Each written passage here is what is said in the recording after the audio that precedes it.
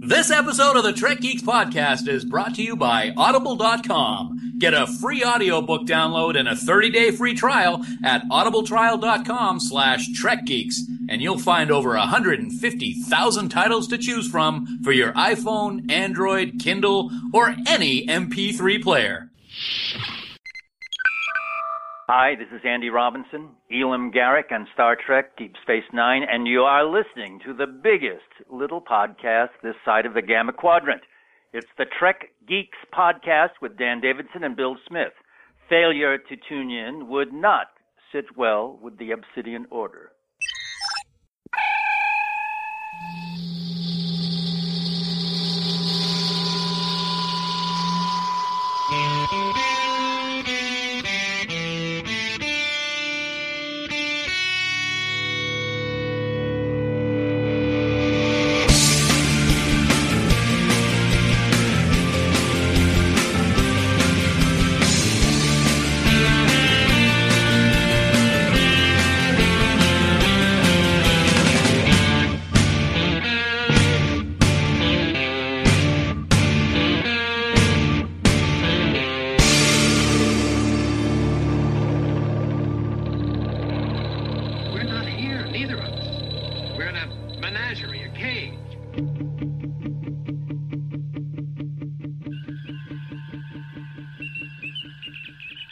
The biggest little show this side of the Alpha Quadrant. This is the Trek Geeks podcast.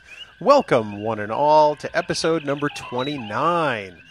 We got some special stuff on tap today, but first, as always, I want to introduce my podcasting partner and co-host.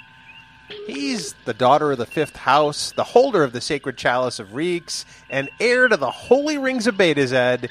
He's the incredibly diplomatic and amazingly ambassadorial Dan Davidson. Dan, tell me what I'm thinking. You're thinking I'm a chick, obviously. Thanks for that wonderful introduction, Bill. That was a good one, actually. I can't say I'm disappointed with that one, unlike many of the others. Wow, really? I have to say, I had Netflix on earlier, and Menage a Troy came up as I was watching Next Gen. Yep. And that's what made me think of Lwaxana. Yes, the late, great Majel. Yeah, definitely. She's fantastic in that episode, too. But that's a topic for another time. Today, we're going to talk about a different production. And, Dan, why don't you tell us a little bit about what's on tap today? Yeah, we are going to tackle one of the new, quote-unquote, fan productions that has been recently released, Star Trek Renegades. They released it early on YouTube for everyone. Bill and I have had a chance to watch it a couple of times each, I believe, and we felt that episode 29 would be perfect to delve into a new area of Star Trek for us and tell everybody what we thought. Okay. So there we go. And in the interest of full disclosure, since Renegades is a fan-backed production, I actually was a donor to Renegades. Dan, I don't know, honestly, if you were or not. I was not.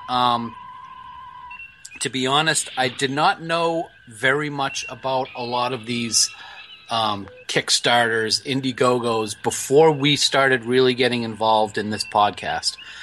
So as a result, I got in the game a little bit late, and by that time there were other things that I was concentrating on and looking at, and I know that Renegades had been well underway by the time we started, so I decided to pass on it, so I did not donate to Renegades. Okay, but in the interest of full disclosure, I did get early access to watch a rough cut a couple of months ago, and I did see the finished version a few days before everybody else saw it. But, Dan, you saw it with everybody else on YouTube. So yes. With that, we hope you'll sit back and listen to episode 29 where we talk about Star Trek Renegades. Before we get started, just a quick note that this episode is chock-filled with spoilers. So if you have not yet watched Star Trek Renegades, or if you don't want to know what happens yet, please stop listening to this episode of the podcast now. Otherwise, you potentially will have something spoiled for you, and then you'll be very upset with us, and we certainly don't want that. So if you haven't seen it, please check it out now. And if you have, continue on, and we hope you enjoy the episode.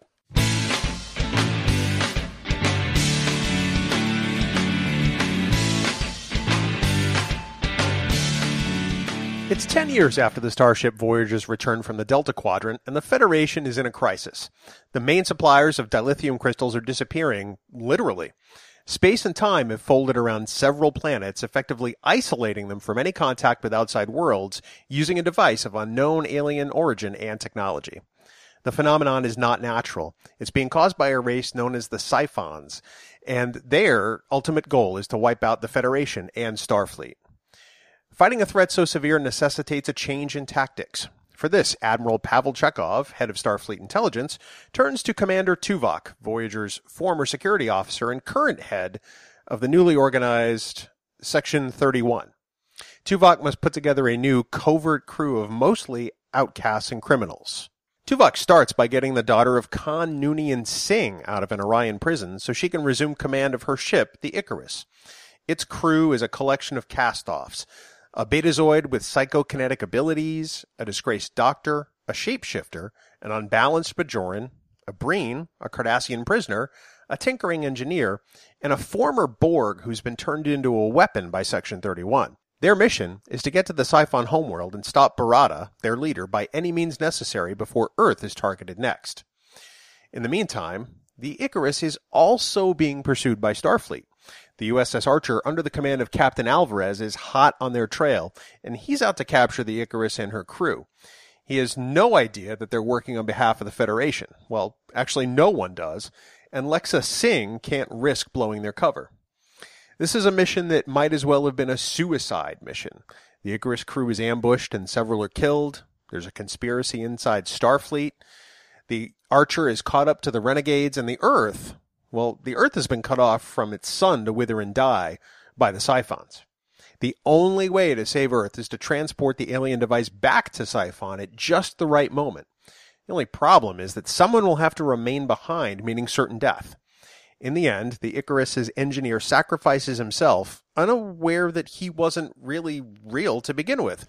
He was an autonomous hologram, a representation of the doctor's former assistant who was accidentally killed in an experiment gone wrong. Well, the Earth has been saved, yet the crew of the Icarus is not out of the woods yet.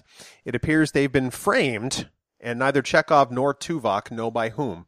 They'll continue to do missions for Chekhov, and he will do what he can to keep them ahead of Starfleet, and so the Icarus goes on its way, presumably to further adventures. So that's a very brief recap of what happens. We thought about going into a more detailed plot point by plot point, but we figured that would probably take up a good chunk of the episode since this is a 90-minute or so movie. Dan, the first time you watched it, what was your initial reaction to Renegades? And then I'll follow up with mine. I guess the best way to describe it was, unfortunately, I was very disappointed. There'd been a lot of discussion about Renegades for a long time. A lot of big names. Teaser trailers looked pretty good. But after watching it, I have to honestly say I thought it was kind of a mess. I didn't really follow what was going on very well at the beginning. And I have to be honest and say I was disappointed. You know, I have to confess that as much as I was looking forward to it, and even I thought it was a decent idea if done correctly, I think it's best summed up. You and I got a text message from our friend Chris that said, I'm a half an hour into this, and I have no idea what the plot is yet. Yep, and that was kind of exactly how I felt. I felt like there were two competing ideals in this script. There's the Chekhov storyline, and there's the rest of it. And I almost feel like the Chekhov storyline doesn't fit the movie. It doesn't propel the plot forward, in my opinion. Do you agree with that? I 100% agree. I think, to sum it up, we've been told in the past, and I think this is a sad part of what Renegades is. We've been told in the past that bringing in the big names, the stars, the former Trek people, does not cover up a bad story or bad writing. And I think, unfortunately, this is a perfect example of that. They got lots of great Trek people in here. We'll go over some of the characters in a little while. Big names. It didn't work. And I don't think, and I think the Chekhov piece, you could have had anybody come in and play the head of Starfleet Intelligence, and it would have been the same thing. You know, before we talk about the things that we don't think necessarily worked very well, there are several things that I thought were very good about Renegades. So I'm just going to talk about those first, because I have a feeling that our critiques of some of the finer points of Renegades are probably going to take up the bulk of this episode. I thought that many solid performances were turned in by cast members in this film, but I think that ultimately the writing let them down. I mean, Gary Graham is always fantastic and on the mark. That guy nails his part in this movie right off the bat. I thought that Tim Russ fell right back into Tuvok. It was almost like Tuvok had never gone away. Mm-hmm. I actually liked what both Adrienne Wilkinson and Manu Intiraymi did. I thought that even though Lexa wasn't given a whole lot to do range-wise, I thought that Adrienne did it very well. And I thought that Manu did a really decent job of portraying the conflict that was within Icheb. You know, the being turned into a weapon and almost kind of enjoying it. Mm-hmm. You know what I mean? Yep. I will say the same thing. I don't want to sound like every part of the movie I did not like. Individual performances, you're correct. There were several good ones. Unfortunately, individual performances and trying to mesh them into a 90-minute film is going to be a problem if it doesn't seem to gel correctly. I'll be the first person, you know me. I thought Vic did a great job as a Cardassian. He looks like a Cardassian when he has that makeup on. He has the crazy wild eyes. He reminded me of Garrick in a lot of the scenes that he was in. So I thought he did a great job. I thought that even though the part was not necessary, I thought Robert Picardo did a great job as Louis Zimmerman. But he didn't really do anything.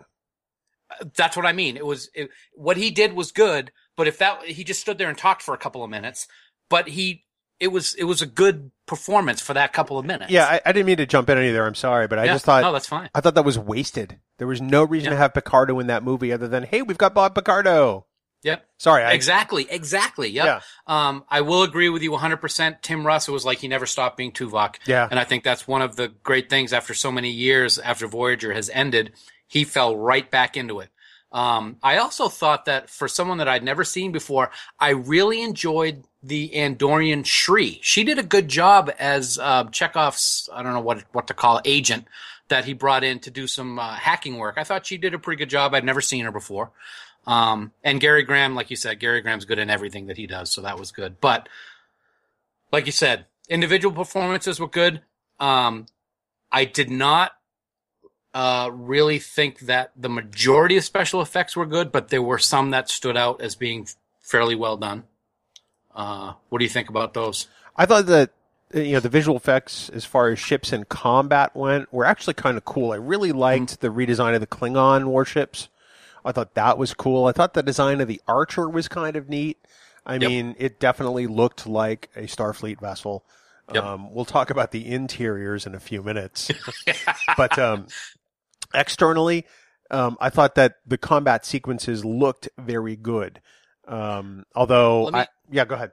Let me break in one thing. When you said the Archer, one of the things that I did like is the continuity factor. Having a starship called Archer. First time I think we've ever seen a ship called the Archer, which I thought was good. I know that I think it was it Generations, where there was a USS Archer on one of the maps for a battle scene or something like that, but we've never actually seen the Archer. It was in Nemesis. Nemesis, yeah, thanks.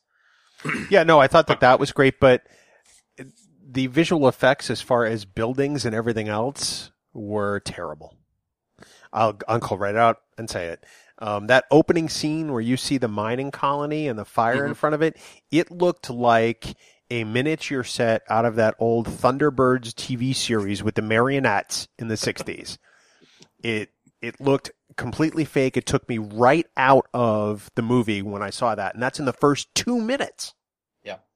Yeah, that's first impressions are very important, and you got to really come out with a big scene. Now, I don't want to. I'm not comparing by any stretch of the imagination.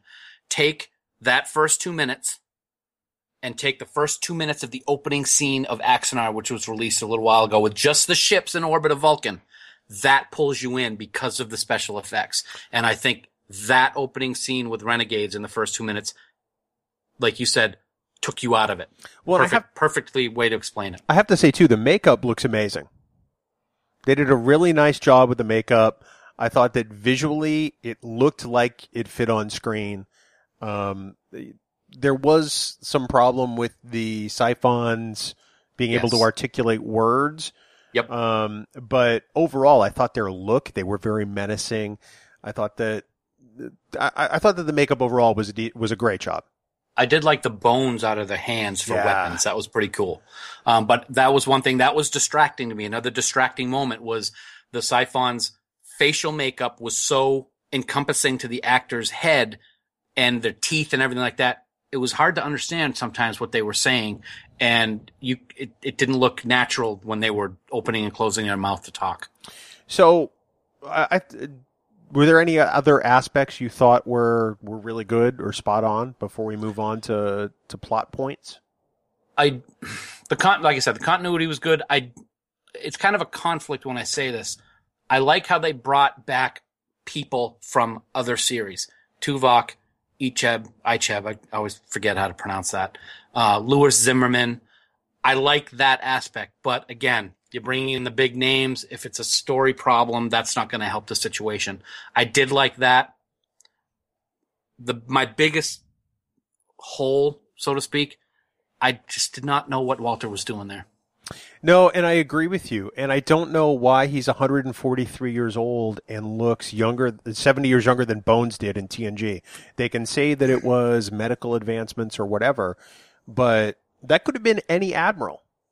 That could have been Janeway. It could have been Chakotay promoted to admiral. It could have been just about. It could have been Owen Paris. Right. It could have been Tom Paris's dad, and they could have had somebody else that he was dealing with. Right. And perhaps they could have worked in Tom and B'Elanna's daughter. I thought that would have been a good tie-in. But I think if they made it slightly more Voyager-centric in that sense, that aspect might have worked a little well and been a little more cohesive. Otherwise, it didn't work for me at all. Right. This may be a point that you were going to bring up, but since we're talking about why was this person there, I'll bring it up now. How in the world is it possible for Khan's daughter to be the age she's in this movie? Yeah. She looked like she was in her mid-20s, early 30s. What's the scoop with this? That totally, and I don't know if they're going to explain that in a future episode, but to leave it wide open like that, I thought was a big plot hole. Yeah, here's the thing. You want to establish the character and at least create some backstory, but I feel like they didn't really do any of that. I mean, simply from Lex's fight with Garrus in the Orion prison that she's the daughter of Khan Noonien Singh, but I'm sorry, Khan Noonien Singh died in this timeline over 100 years ago. Right. Yeah, exactly. You don't even know what to say, and I feel the same way. When I was listening to it, I'm like, okay, was it Khan's wife from the Space Seed episode? I think it was Lieutenant MacGyver's. Thank you. Is it her? But then they show the mother of her in flashbacks, and it's obviously not her. Who is this person? What planet were they on? Because it doesn't look like it was SETI Alpha 5. Right. It's so many questions that pop up. I totally don't understand why or how Lexa is the daughter of Khan Noonien Singh. And to me, this is a fundamental flaw of this script. If you're not going to explain something about your main character this early on, don't do it. Right. I think this is a real misstep in the creation of this character. You can say she's the daughter of Khan, but unless you come up with a reason to explain it in universe, it doesn't make me want to stay around. Right. Yep, exactly. I have one quick question about Tuvok that maybe you can answer because I sure don't know the answer to it. He's supposedly the head of Section 31 now. Mm-hmm. Why is he still a commander? Why is he a commander? Why is he wearing a Starfleet tunic? Why is he wearing a purple tunic? What the hell is that division? Since when do we just say, oh yeah, he's Section 31? They're secret. Okay. They're a super secret organization. They're like worse than the CIA. Oh, God help me. I don't get it. Yeah. I honestly don't understand. And see, this is, I'll tell you one thing. Nobody's going to accuse us of being kiss asses anymore. That's for sure. But these are all legitimate questions and concerns, especially if you're bringing something to Star Trek fans. We are the most anal fans of any science fiction or any genre. We know the details. We know what's going on. And if we have all of these questions, we've only been talking about this for 15 minutes, 20 minutes. How many questions have we come up with? That's a big mistake if you don't have answers to these questions. One of the other things I have to take issue with, and I apologize as a plane goes overhead, in case anyone can hear it, is how Starfleet is portrayed in this movie. So the crew of the Icarus, the captain is hell-bent on, the crew of the Archer is hell-bent on getting the Icarus to the point where the captain is ready to go into space that they don't have permission to go into. Mm-hmm. He's ready to hunt them down no matter what. Starfleet is apparently so incompetent that they have to get a crew of criminals, and then they have to go engage in a mission where they're going to assassinate Barada. None of which fits in the Star Trek universe. Right. It's kind of like it's like regular 2015 United States covert ops. Yeah. Since when are assassinations part of Starfleet? And with some people would say, well, it's part of Section 31. Yes, but Chekhov's the head of Starfleet intelligence. Right. Since when does this become the mission? Yeah. This doesn't really fit. And then the other thing I have is, well, it's kind of cosmetic. But in every other incarnation of Star Trek, uniforms fit. Yeah, that was. I don't know who was doing the wardrobe for this one. Maybe it's supposed to be like that. Bet in the future. I don't know, but yeah, it looks sloppy. Yep. I get that they were doing this on a shoestring budget, but it looks like I made them, and I have no sewing abilities whatsoever. I noticed it on one scene in particular. Somebody, I think it was Alvarez, stood up and pointed at someone, and his sleeve, which was at his wrist, literally went up past his elbow, I think. Right. Yeah. And the colors. What are the colors? Oh, let me step back. Bill, I want to ask you a real serious question. Okay. Can you describe to me your feeling of the comm badge? I actually kind of like the comm badge. I think it's kind of cool. You didn't like it. No, I never said that. Oh, I thought you didn't like it. I'm sorry. No. I thought in conversations you were saying that you didn't like it. I must have been thinking of something else. No, I like the comm badge just fine. Okay. It's the yellow walls that Starfleet seems to be in love with that I really hate. In Starfleet headquarters and on the starships? Yeah. So Starfleet, to me, in this movie, is portrayed kind of, well, as people less than at their peak. And Starfleet is supposed to be the home of the best and the brightest on some level. Right. You know what I mean? So I had a problem with that. Yeah. So what else doesn't work for you? One of the things that bothered me the most, and it bothered me the most because I get this feeling from time to time, it was way too claustrophobic to me. Yeah. You've got the bridge of the USS Archer, which looks like a pretty badass ship. It looked so tiny, that bridge. And I understand it's a fan production and they're working with so much money. It was not a good design of that bridge. Even in the offices in Starfleet looked way too cramped. The only time it wasn't a cramped looking set was when it was a fake, CGI set, which then looked fake. Right. So it was hard for me because I can get claustrophobic from time to time, and looking at some of those scenes, it was like, oh man, I think you mentioned it, and I don't want to take words out of your mouth, but you said something along the lines of the Enterprise NX-01 bridge was much bigger than this bridge from the Archer. Yeah. So that was one thing that stuck out to me, was even the sets when they were in the caves and stuff, it just looked too cramped. You know, there are always caves in Star Trek. Have you noticed this? It doesn't matter what version it is, going all the way back to the original series, the animated series, Next Gen, DS9, Voyager, Enterprise. There are always caves, and Starfleet personnel always find them. Yes, they do. Planet Hell. Yeah, Planet Cave is what they really ought to call it. Yep. I have to say, the scene where Lexa boards the Icarus to take command again and vaporizes I believe it's a Nausicaan that's in command. Yes. Yep. Is poorly constructed to me. And because I understand the intent, you know, they're looking to show that Lexa is not a Starfleet captain. At least that's how it strikes me. Mm-hmm. You know, she's not just going to tell the guy to get off the ship. You know, he said he's going to vaporize her, so she essentially quick draws on him and vaporizes him first. But the whole thing is in slow motion, and it seems incredibly tacky. Yes. Especially when the phaser beam doesn't look good, and the disintegration and the sound effect that goes along with it are both really poor. Yeah.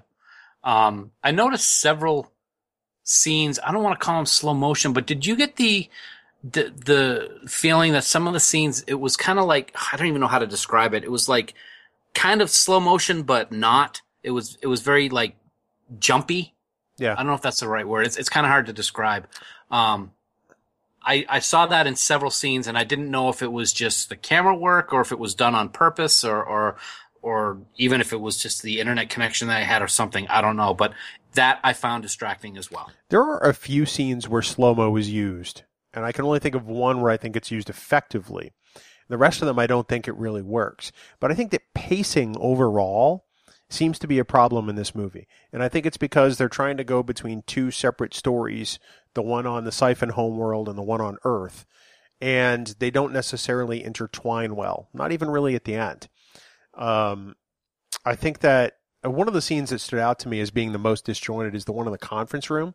So you have this really interesting scene between Rhaenyra and Icheb, you know, where they're talking about, you know, her psychokinetic abilities and, you know, him having this essential, you know, gauntlet on his arm that he can essentially summon on command. And then all of a sudden, out of nowhere, it goes to rage between Jarrow and Garrus. It's almost as if, you know, it's like, oh, that scene is over. Hey, that's our cue. Rage! Yep. There wasn't really good flow between that, and it didn't really strike me as propelling the story. And I guess that's how I'm looking at it, is did that propel the story? Well, maybe a little bit for those two characters, but it didn't really do anything. Who would you, blame's not the right word, but I'm going to use that word. Who would you blame for something like that, Bill? Do you blame the writing, or do we have to blame Tim as the director, which I really don't want to do, but what's your thought on that? I don't know. I think part of it is perhaps the writing, and some of it may be, you know, the direction and editing. I don't really know. Yeah. And this is probably a good time to checkpoint and say, you know, we don't make movies, you and I. Exactly. We are not professionals in the industry. There are going to be some people out there who go, well, if you think you can do so well, then do this yourselves. And it's like, well, that's not what we do. You know, we've been watching Star Trek for a long time individually. Mm-hmm. And we know what Star Trek looks like. Every fan does. And I think that qualifies everybody to have an opinion, and this just happens to be ours. I probably should have led with that, and it's probably good to state that now. I agree with you 100%. The other thing that you just said that really stands out, and I think it's important from my perspective, and I think from your perspective, as two people who are or have been Trek fans for so long and know so much about it, to me, to be blunt, this is not Star Trek. I was going to get to that later, but let's talk about it now. I find myself inclined to agree with you. I mean, when you think about, you know, is a fan production Star Trek, and you and I have watched a bunch of fan productions over the years, independent productions, whatever, and that's ultimately the question I leave myself with at the end, you know, to say, well, I felt this way about it. It was good. It was great. It could have been better. Is it Star Trek? And I have to say, it felt more like Star Trek's take on Firefly than Star Trek itself, because Star Trek has hope. And Star Trek Yep. has a spirit of exploration. And Yep. Star Trek has, things that we immediately identify. I look at it this way. People say the new JJ movies aren't Star Trek because they're nothing more than action movies that miss the heart of the original series. And if those aren't Star Trek, then this is less so. Yes, that's a very, very good way to look at it. And we've talked about it. I like the JJ movies. I think that there are many aspects of Star Trek in the JJ movies. I just can't find myself finding anything with this one that makes me think it is, other than, like we said, and I don't want to harp on the same thing over and over again, it's Star Trek in the fact that they brought in a bunch of Star Trek characters that we've seen before. Right. But you're perfectly right. There's no hope. There's no, there's no take on the sensitive issues of today and turning it into something that is something that we can watch and enjoy in a Star Trek universe.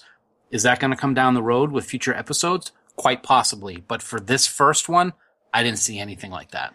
There are elements that lend themselves to the type of examination that Star Trek does with characters in searching for humanity. And I think that Icheb's torture and conflict is introduced, in that vein. I think it's interesting. The fact that they've made him a walking weapon and a bit of a super soldier is really an interesting dynamic. And then you add to the fact that he kind of likes the power. But let me interrupt you for a second and ask you this. Don't you think that they already touched upon that during Voyager? I think that when he came into the crew, I think that there were some aspects of his character where he tackled that to some extent. So to do it in here, while all that's well and good, it seemed like it wasn't anything new that made me think that this was more Star Trek than it was. I think that it provides maybe a better examination here, because I never got the sense that he liked it in Voyager. Oh, I don't think so either. But we know he does here because he says he thinks he does. Yeah. And I think that alone is an interesting examination. I don't know where they plan on taking that, but I think that that's probably key to that particular character, because now where else is there to go? He's got this super weapon on his arm that apparently can also shield people, which is kind of neat. Yeah, that was pretty cool. It's like a tricorder and a communicator and a shield device and a weapon all in one. And then it makes you wonder about the ramifications as far as, well, why did Section 31 do this and who else has it? Right. There's the possibility there for great stories in the Star Trek vein. And that's the key. Yeah. That's the key is I'll put it this way. I'm disappointed in this first episode. It doesn't mean that I'm hopeful that there's going to get a lot better in future ones. I really hope it does, because I want them to succeed. They have a great potential for stories. If we had to base it on what we saw on this one, I'm very concerned. Well, let's take another aspect of this, since we're talking about characters potentially in search of humanity or in great conflict. And let's talk about Shri, the Andorian. Mm-hmm. So she's a hacker of sorts. Yep. But in the first scene, we see her forcibly stealing something from someone's brain against their will. And I found myself asking, is that mind rape? Yeah. Is that now okay in the Star Trek universe? And under what circumstances does she get to do that? I'm sorry, say that again, Bill? And under what circumstances is she forced to employ that? And what are the ramifications for her character? What I think, when I saw that scene, I thought similarly. It's like, oh, okay, so they can just go do this anytime. But in other aspects of in Deep Space Nine, we had the episode where O'Brien was undercover, and we got to see the real scum of and things like that were happening. Now the guy was breaking into different computers and stealing things, this, that, and the other thing. But I think it lends that this could be going on anywhere in the seediness of what is not Starfleet or the Federation. So that part of it I could see certainly happening, but it's the first time we've seen it, so it's kind of a shock. Right. I agree. Yeah. I think the ramifications, or the potential ramifications for that character are vast. Yeah. Because what happens when that comes back to bite them, the crew? Yep.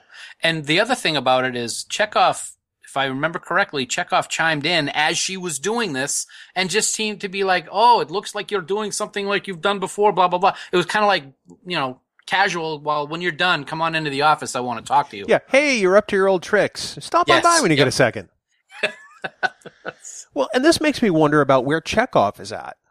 Because there were times in the original series movie where he reflected a little more of the humanity. Mm-hmm. Yep. With some of the things he did.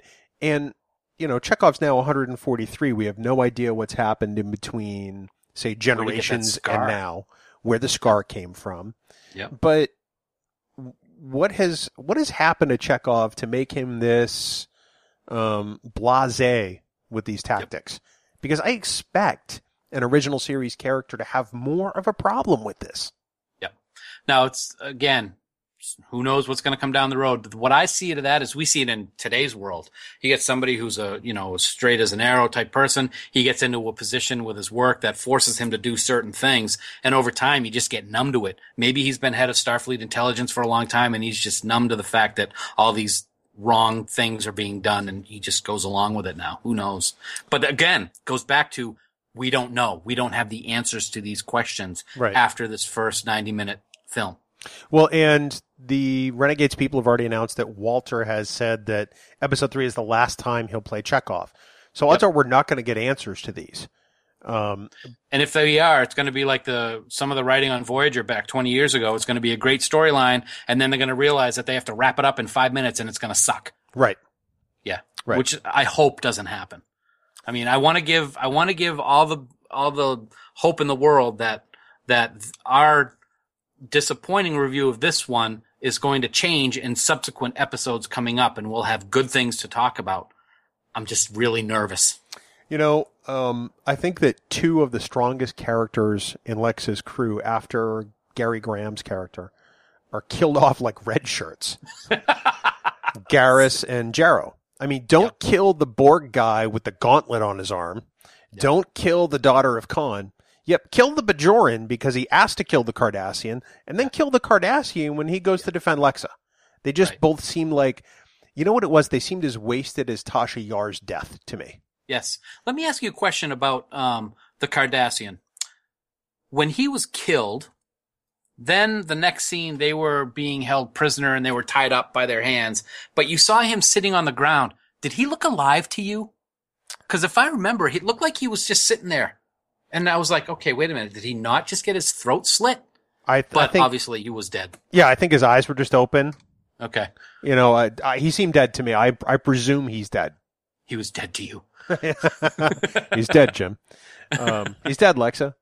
And I have to, we're skipping around here because these thoughts just sort of are coming to us. A lot of pop-ups. Yeah, the whole scene, or right after that, the scene with Barada and Lexa, where he's talking to her, about what he's going to do, really kind of reminded me of the scene in any James Bond film where the villain goes on this soliloquy about his plans and how there's nothing Bond can do to stop them.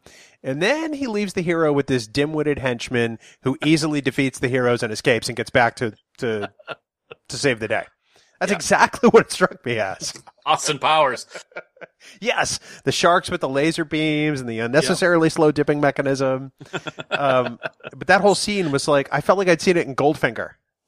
Or the Deep Space Nine episode that takes place on the holodeck. Right. With Bashir, yeah. Yeah, the Army of Bashir. They play on that really well. They really do. Lexa has a series of flashbacks in this movie. Yeah. We see her mother, as you mentioned before. She's this very striking blonde woman. And I'm still left with the question, when did Khan have time to have a child with this lady? Right. And she doesn't look 100 years old to me. No. I mean, maybe she is. If anything, it looks like she's on Vasquez Rocks, to be honest. It looked like that's where it was filmed.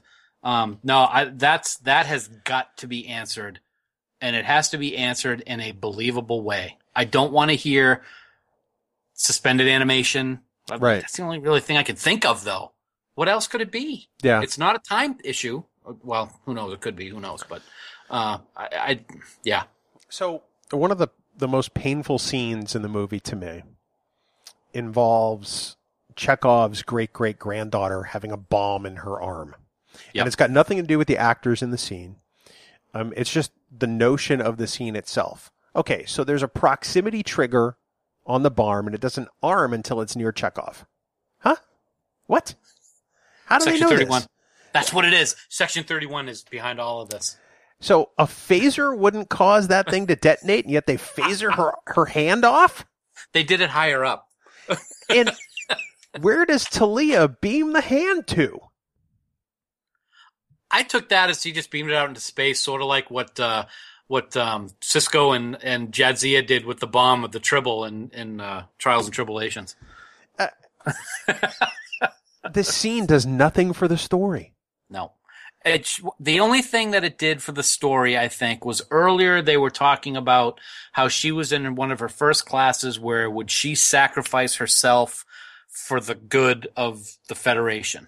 And I think that scene was her showing for real what she would sacrifice for the good of the Federation. Well, that's the only thing I got out of that. But it would have been more interesting to show the plot to arm her with the bomb.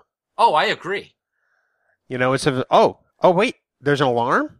Hey, she's a bomb. Let's get rid of her hand. You know, I really wanted to like this. I really did. That's why I donated. Say something. Speechless. You're back to dead air. You can't do that. I know I can't do it. It's because it's happened how many times since we've been sitting here for 50 minutes talking? I don't know what to say. And that's really sad because A, I always have something to say. And B, we want to, when we sit down to do these shows, we want to talk about how much we love something. And we just can't with this. And it's disappointing.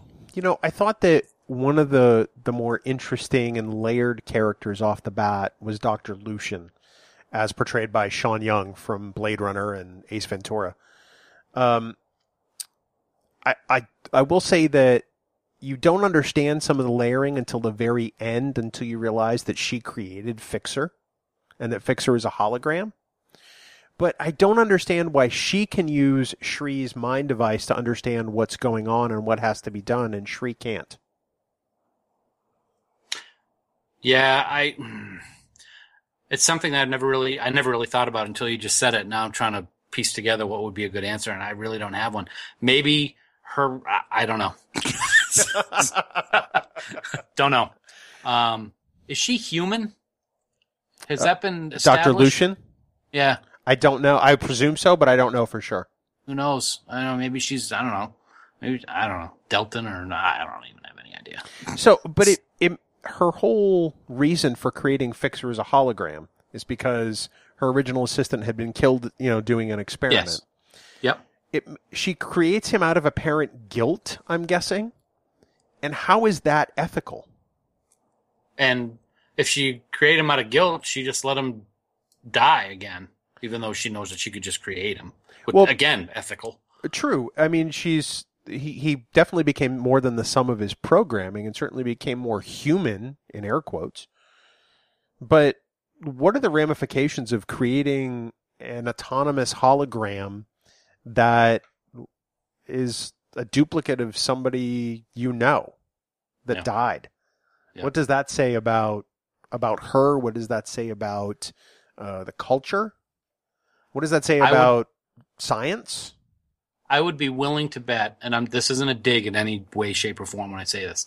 I'd be willing to bet that no one at Renegades even remotely thought of it in that light, and probably not many people would bring it up. It just goes to show that you're on top of things and how you're thinking about these things, because I certainly did not think of that for an instant. But it brings up a very interesting debate topic, I think.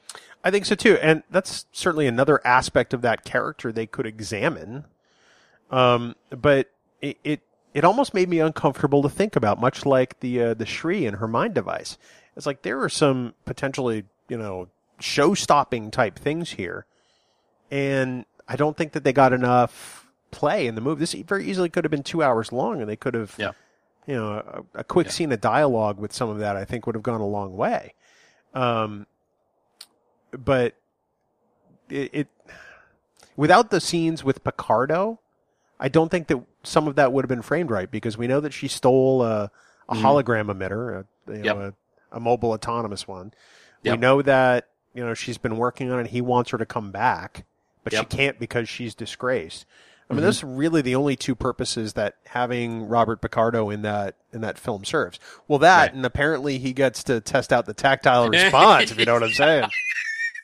Yeah, that was pretty. I thought that was a funny part of this movie. I thought that was well done. It made me laugh a little bit. It made me laugh. He really wanted to try that thing out, man. It's like, hey, Picardo's back just in time to have space sex with Sean Young. Awesome. Hey, I have one question, and I may have missed the answer. It was nice to see Grant Imahara in a guest role. Yeah. At the end, when he was obviously found out to be an alien of some kind. Yeah. What was he? Yeah, exactly. I don't think he was one of the Siphons in disguise of any kind. He was something else, and we got to wonder if that's going to be something down the road also. Well, Talia killed him too quickly, like Chekhov said. It's like, well, wait, how does this play into it? As soon as I start asking all these questions, he's dead. Yep. It's like the first season episode of TNG with the little dudes that crawled up and get into the back of their necks. That could have been such an awesome storyline, and it actually is in a bunch of the books, I will say. But again, it never got discussed again. Hopefully they'll bring this back a little bit so we can get a little bit more about it. So back to Dr. Lucian for a second. So she can just use a communicator to talk to Fixer through dilation wave particles to a different part of the galaxy? Yeah, that was a very big plot hole, I thought. How the heck is that possible? And he just knows how to transport it? It's like, He's a hologram. We got to transport it out of here. Well, great. How do I get an obelisk clear across the galaxy? Let me think. Did they use transwarp beaming? Is this Scotty's device from the JJ universe come back to haunt us? Because there was plenty of lens flare. Yep. Nice. Yeah, I thought that was something that I can't imagine we're the only people who are going to bring that up. No, I agree with you. And one last Dr. Lucian point. I don't get me wrong, I like the character, but is she allergic to Retinax? Because she's wearing eyeglasses the whole movie. It's the 24th century. Retinax. Good continuity there, man. Bud, that was good. I get it. Whenever you bring her up, and whenever you bring her up, I think of for some reason the scene's popping in my head on the bridge, and I go back to it. That bridge on the Icarus, I'm not sure how you want to pronounce it. Icarus. It's so cramped and small, and it just does not look like a good bridge. But all of the sets are cramped and small. Yeah, even I know. It's on Ruel 7 at the beginning of the movie. You know, when the Siphons killed the mining colonists. Yep. That looks small. There's not enough green screen in the world to help that look. Yep. I think it's true of all of the sets for the most part. The biggest set seemed to be Chekhov's office, which I suppose if you lived to be 143 years old, there were some perks. But even that was small. Yeah. Look at the president's office in Deep Space Nine. Right. That's just like huge. Yeah. I don't know. We said it all through this podcast. I don't want to bash it to pieces because there were things that we liked, but unfortunately we got to be honest, and everybody's entitled to an opinion. I know that there are tons of people that have loved it because I've been reading about the reviews, people that love it, and that's awesome. I want to love this, but this first incarnation of Renegades, I can't. I keep coming back to the phrase, your mileage may vary. We didn't necessarily like it as much. Others do. Mm-hmm. You know, ultimately we're going to post the full movie, you know, in the post of this podcast on our website so that people don't have to go anywhere to find it, or you can get it on YouTube, or you can go to the Star Trek Renegades website. But at least watch it and draw your own conclusion. You may agree with some of our stuff. You may not. Yep. And that's fine. Here's something that I'll compare it to, and this is going to be you're probably going to laugh or make some comment because you're Bill. I am looking forward. I am actually looking forward to what the next one is going to be because I want to see if they can fix this. And that's different for me because I look at everybody talked about how great the Hunger Games was. I watched the first Hunger Games movie. I will never watch any of the other ones. I thought that was so bad, the first Hunger Games movie, that no matter how many people tell me how great they are, I won't watch the other ones. Complete opposite with this. I didn't like this one. I will watch the next ones because I want to see if they can fix it. Interesting. I actually liked the first Hunger Games movie for what it's worth. I did not like it at all. That could be a whole nother show on its own. I was so disappointed with that. There was only one good thing to the Hunger Games movie, I thought. And? That's Jen. Oh, God. Why do I ask? I know the answer to these things. Exactly. Yeah. I thought that the best scene of the movie was Lexa's fight with Barada, but it was over way too quickly. I think we get a sense of how ruthless she can be, and I think that's probably in her genes, in her blood. But we also get a bit of her backstory, and I think it's the point where she's the most interesting in this movie, but I think it might have come a little bit too late. We needed some of this exposition ahead of time, because I felt like it was almost wasted at the end. I agree. You and I have had a little bit of disagreement over what we think of this character. I am not very positive on the Lexa character. I thought that it was her acting was very cardboardish and was not very believable. But as you pointed out to me, that is not necessarily Adrian's fault. It's the writing's fault. And the one time where that did not happen was during that fight scene. And I will agree with you that. I will definitely say that that was a much better look into what she can possibly do with this character. You know, we know Adrienne Wilkinson can act because we've seen her act. Yep. We know she can do other things, and we know she can do them well. So I think that the failings of Lexa lie mainly in the way she's written. Because I think that I do think that Adrienne brought layers to the character, whatever layers they were there to provide. And unfortunately, you don't get to start peeling that back until the very last scene with Barada. And I think that gives the character short shrift to some degree. It's funny that you said that scene was over too quickly because you would have thought it would have taken longer because even that, a lot of it was in slow motion. You know, no character in this film has any urgency. Okay, so Earth has been cut off from the sun. It's going to get really cold really fast. And honestly, I think probably a lot quicker than they say it will in the movie. But that's just me. Barada didn't just destroy Earth. He's going out of his way to inflict pain. And he's going to freeze everybody, literally. And nobody seems really urgent about that. No. It's like, well, yeah, we got about 10 minutes till the Earth's going to blow up. Okay. We've only got 10 minutes to save the world. Let's do something. Something will work. In fact, Lexa even says that at some point on the Siphon homeworld when they're trying to blow up the obelisk or whatever it is. We'll figure something out. Yeah. I feel like that should be the subtitle to Renegades. Star Trek Renegades. We'll figure something out. We'll send that over to them. Yeah. No, I have a feeling they're not going to take our emails after this. No, I don't think they're going to take our calls either. I have a pet peeve. Uh-oh.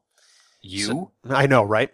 So there's a scene in the garden at Starfleet Academy between Chekhov and his great-great-granddaughter. Mm-hmm. And before we get to the dialogue, they show a memorial and they label it the Admiral Nimoy Memorial. Yes. And now I totally understand that they were trying to provide a respectful nod to Leonard Nimoy by labeling it that.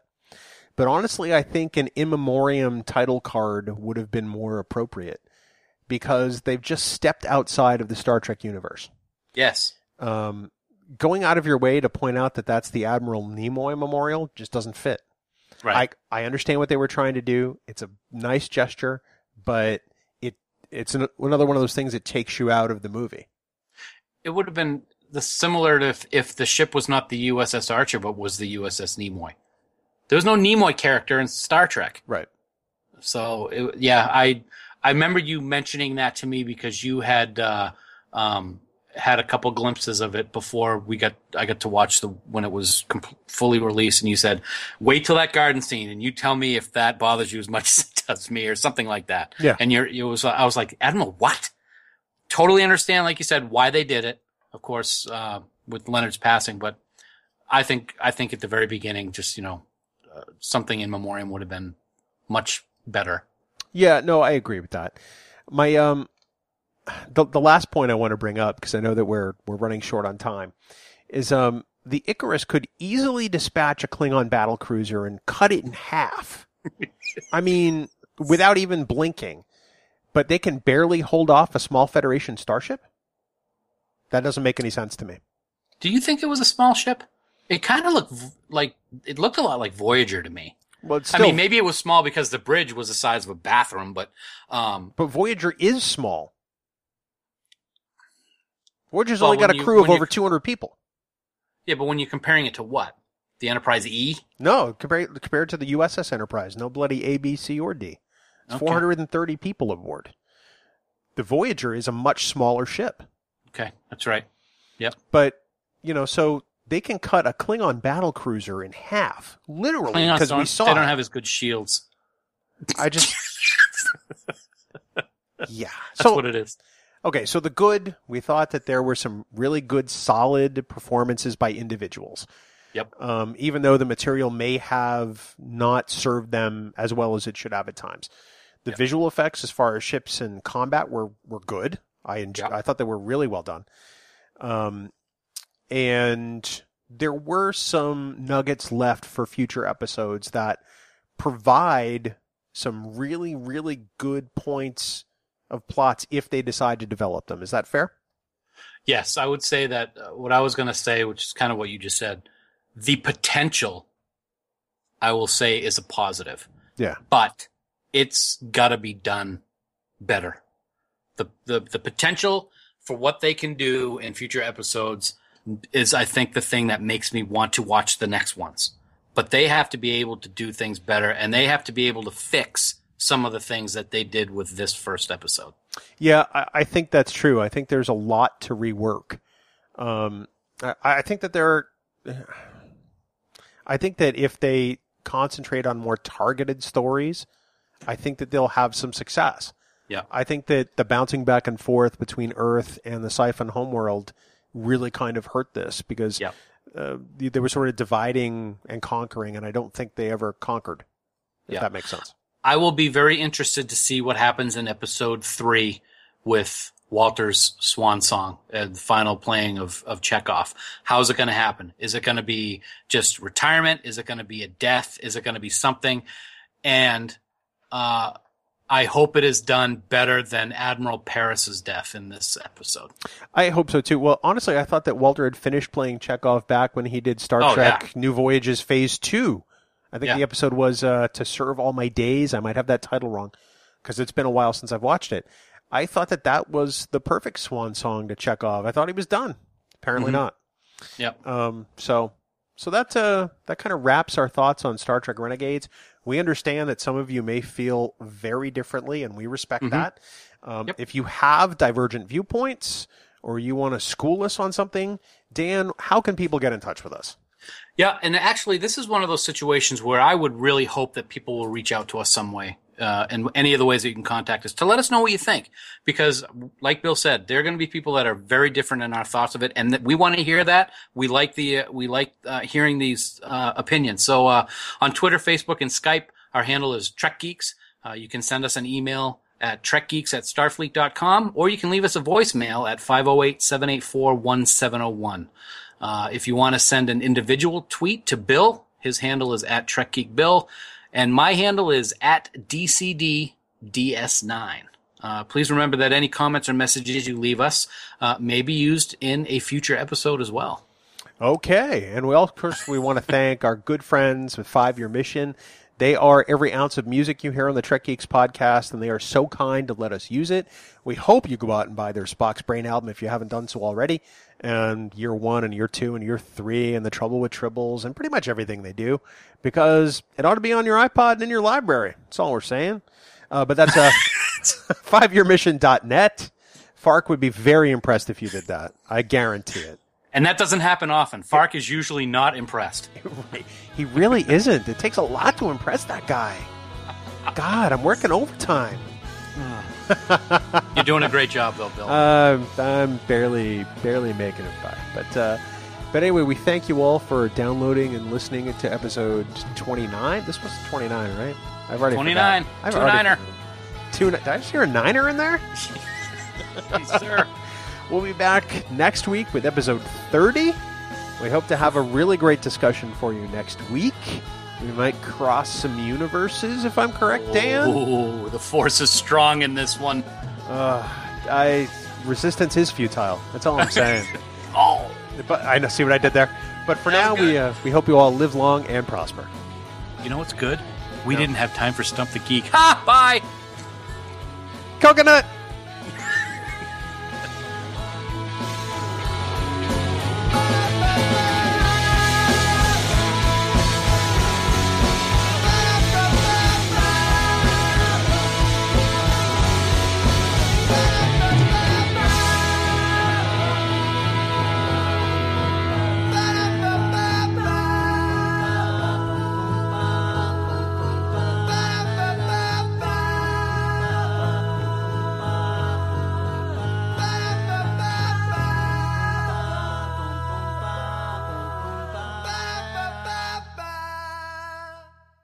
Hi.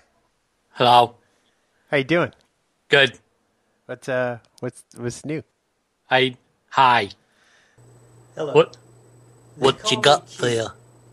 You know, before Star Trek Enterprise, none of the Star Trek shows had theme songs with words. Until now. And so, I present to you Star Trek Deep Space Nine, the theme song with words.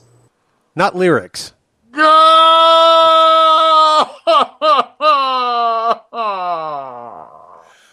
No, not lyrics, but words. Use your words, Dan. Oh, phone's ringing. One ringy dingy. So, I just got done watching Bat Dad. I'm going to do that for the podcast. No, you're not. Bill, it's time to start the podcast. Bill! Where is he? Like our review. Nothing like giving away the spoiler. Oh, I didn't say what review. Yeah, okay. I'm just That guy's funny. The one that I saw was his wife was in all of these. Yeah. And her name was Jen. Jen! Is that the one that Mumphrey sent us the other day? I think so, Yeah. It looks like you've been doing squats. I love how she would jump every single time he did it. That was great. I jumped when you did it just now. Jen, wake up. I've got coffee. I have coffee too. Kudos to the Bat Dad. I have a new twisted tea. It is Bourbon Barrel. So you lied? I don't have coffee. You That said was you had Bat coffee. Dad. You said, It but was you, Bat Dad. It was Bat Dad. But you held up your cup and said, "I have coffee." That's what he did. He pretended he held up coffee for Jen. Jen! So now your story's changing. Okay, I see how it's going to be. Bill! I What? have Bourbon Barrel. Is that better? It doesn't quite hold the same effect when you're holding up a Star Trek iced coffee mug. Like a lot. Some stuff happened. Oh, God. That is some funny stuff. That is. Okay. All right.